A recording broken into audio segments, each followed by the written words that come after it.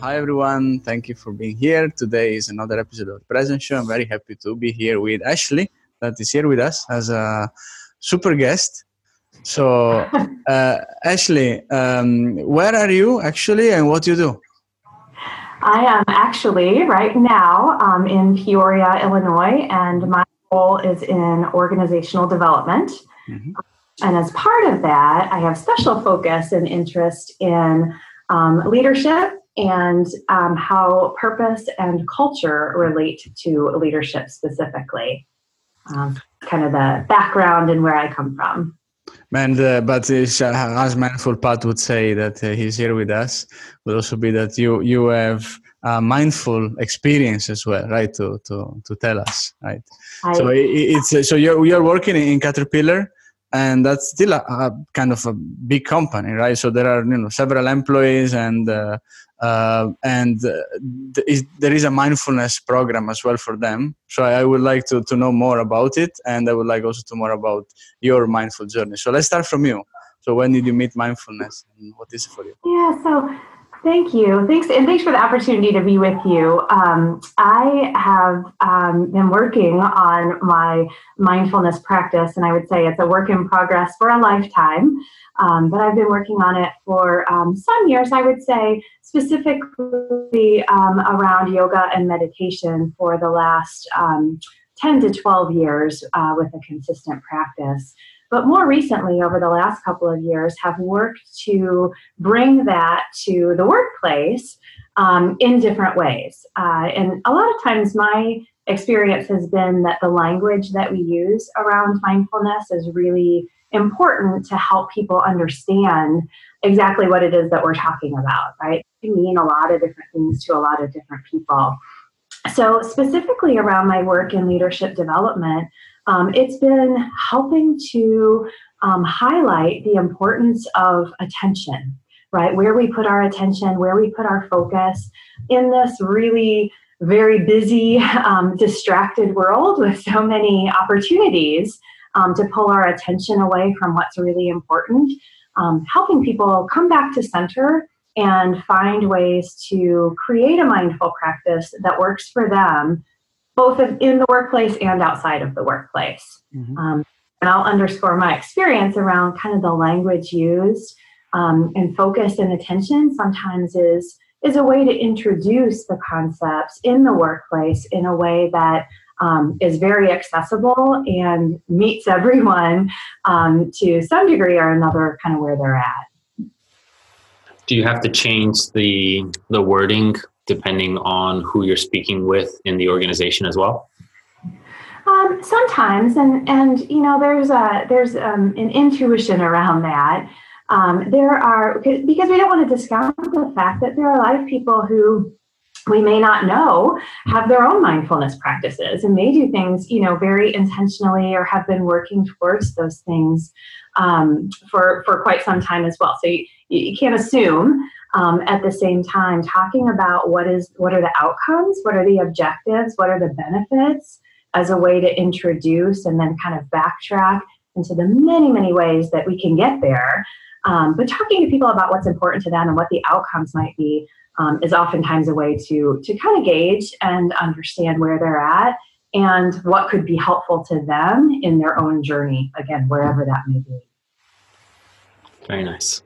And we know that in the United States, it's holiday season, and it's pretty close to Thanksgiving. Is there any correlation for you between mindfulness and giving thanks, gratefulness, things like that? Yeah, that's such a good question. Thank you.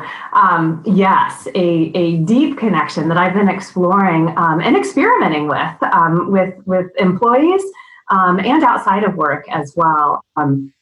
So I do a fair amount of coaching, and looking at gratefulness as a complement or a kind of subset of mindfulness by suggesting that in order to be grateful, you have to be mindful, right? You have to consider what are the good things that are going on, and how to gain satisfaction through that and also spread that to others. I would say a gratefulness practice is one way for me personally that mindfulness can reverberate very quickly and easily to outside of myself, to a wider population. And particularly in the workplace, and I don't know if this is the case for others or if you have experience with this, but we are really great problem solvers. We, can identify problems, can look at what needs to be fixed, can, dig in and really are very adept at, in some ways, looking at the negative, right? And spending time and focus on that so that it can be fixed and can be brought to a better level or a more customer-focused level by focusing so heavily on those problems. But a lot of times the balance to that can be lost, because that talent is so great. Sometimes we aren't always appreciating what's already going well, what we may be grateful for, what may have been fixed. We move on pretty quickly from there. So that's a place in the workplace that I think there's opportunity and also both personal and organizational benefit to be derived.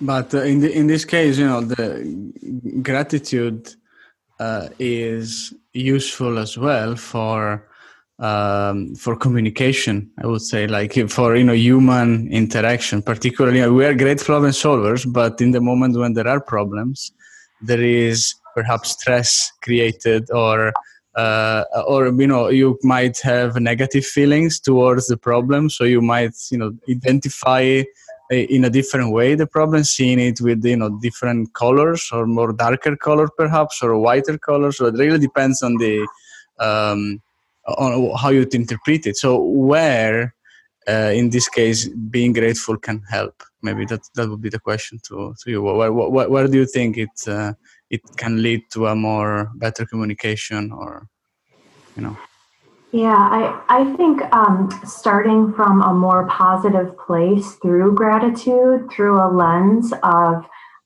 what's going well and what we're particularly grateful for from a relational perspective, and I think that goes to your question around communication, a foundation of trust and respect through acknowledging those things that we're grateful for and sharing those things can certainly make any potential negative or negative feelings can mitigate the risk of those overpowering a relationship.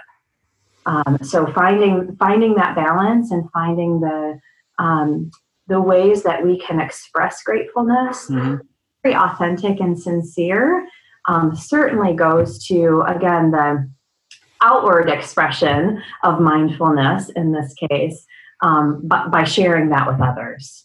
Through communication, as you suggest.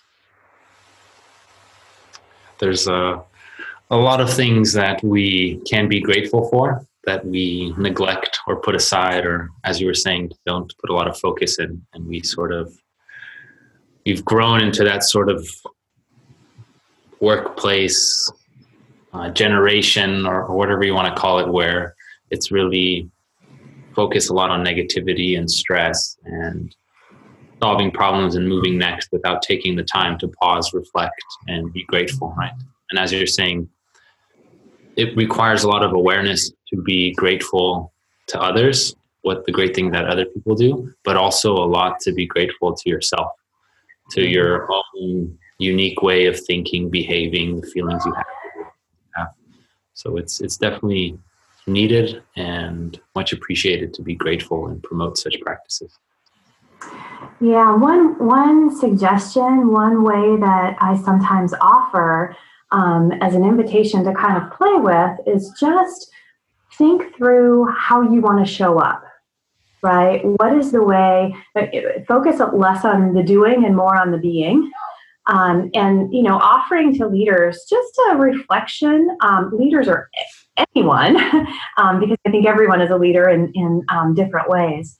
But offering to them the opportunity to think about, how am I being and how do I want to show up for others, right? And so I think that can tie back to gratefulness in being mindful of what are the good things that I want to exude or take out into the world. And And that directly then relates to the kind of climate or culture that you're creating.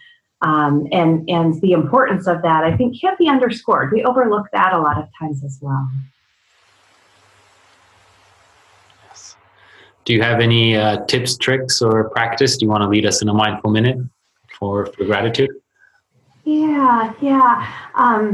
I think that there are a couple of tips, a couple of reflective questions that can be really helpful. And, that question of how do I want to show up is a great one to start with, right? And I think about that even as I go into the holidays, not at the workplace, but with my family. How do I, here in the US, Thanksgiving is tomorrow, as you mentioned. And I'm preparing to celebrate with family over the course of the next few days. And I just think about there can certainly be some stress related to that, right? We're all preparing food and preparing for each other and guests and so on. But what's my mindset? How do I want to go into that for my kids and for my family that I, get to see not as often as I would like? Likewise, into the end of year holidays, how do I want to show up? And so I think that can be done. I mentioned it as a workplace activity, but certainly anyone at any time can pause and have that reflection. I think another practice that I have been experimenting with a bit is around listening. I talk about the business of listening in the workplace. And certainly outside of the workplace, really deeply listening as a gift, as an opportunity to connect more deeply with others and offer an opportunity to be grateful in that connection.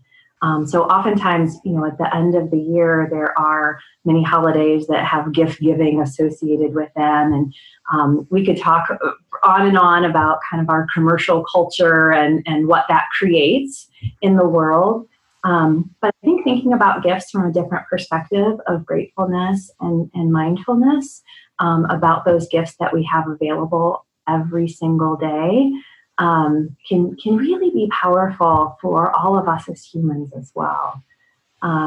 So I would offer, to your question, a consideration of reflection on what are the gifts that we have available right now to us to consider if we just pause, if we just take the time to be mindful and think through what's important to us. It may be very different for each of us and for anyone who is listening or watching, but I would suggest, and I've been working with a group to do a 21-day mindfulness practice. Mm-hmm. It is very unstructured, but whether it's written, whether it's journaled, whether it's just taking 1 minute, 60 seconds out of your day for 21 days in a row to think about what are you grateful for? What are those gifts that you have available to you right now today? And then playing with what does that give you? What is that practice? How does that help you show up differently for those that you're with, whether at work or outside of work? So again, I would suggest that we potentially take maybe even half of that time, maybe 30 seconds here, just as quiet time for the three of us and for, again, anyone who might be listening or watching to think about what's available to us and what we're most grateful for in this moment. No judgment, no right or wrong. Will be different things for different people, but I think just the time can be really powerful. Does that sound okay? Mm-hmm. Okay.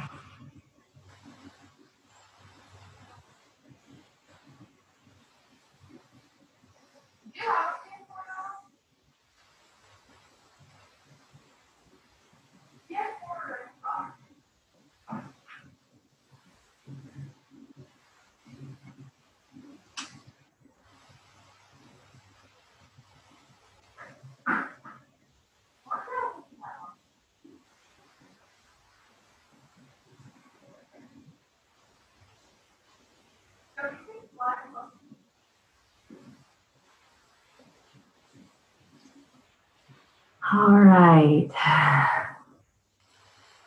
Thank you. Thank you. Thank you. Thank you for the opportunity. And I wish both of you very well as you move into the end of the year and whatever celebrations you might have in store, and as well the opportunity to pause and consider gratefulness as something to incorporate into your mindfulness practices. Anytime, everywhere. And I think you can, anytime we are in that dinner, on that Thanksgiving dinner, on that Christmas dinner, on that Hanukkah dinner, whatever we are, with the people we love, that's actually the moment where that's very important, because listening and not just thinking, or maybe being here and then those are things that we are not there. While we should actually be grateful for the fact that we are ready, we can experience those particular moments. So thank you for sharing, Ashley. That's cool. Thank you. Thanks very much. Pat, anything else you would like to ask or share? I think we should all just take some time to appreciate and be grateful for being in the present and being able to acknowledge the fact that we're in the present. So enjoy the present. Thank you for watching, and see you at the next time.